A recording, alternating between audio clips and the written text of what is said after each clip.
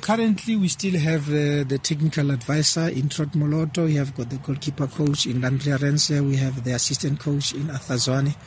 But the idea is to beef up, to make a much stronger technical team with technical heads that will always be of help.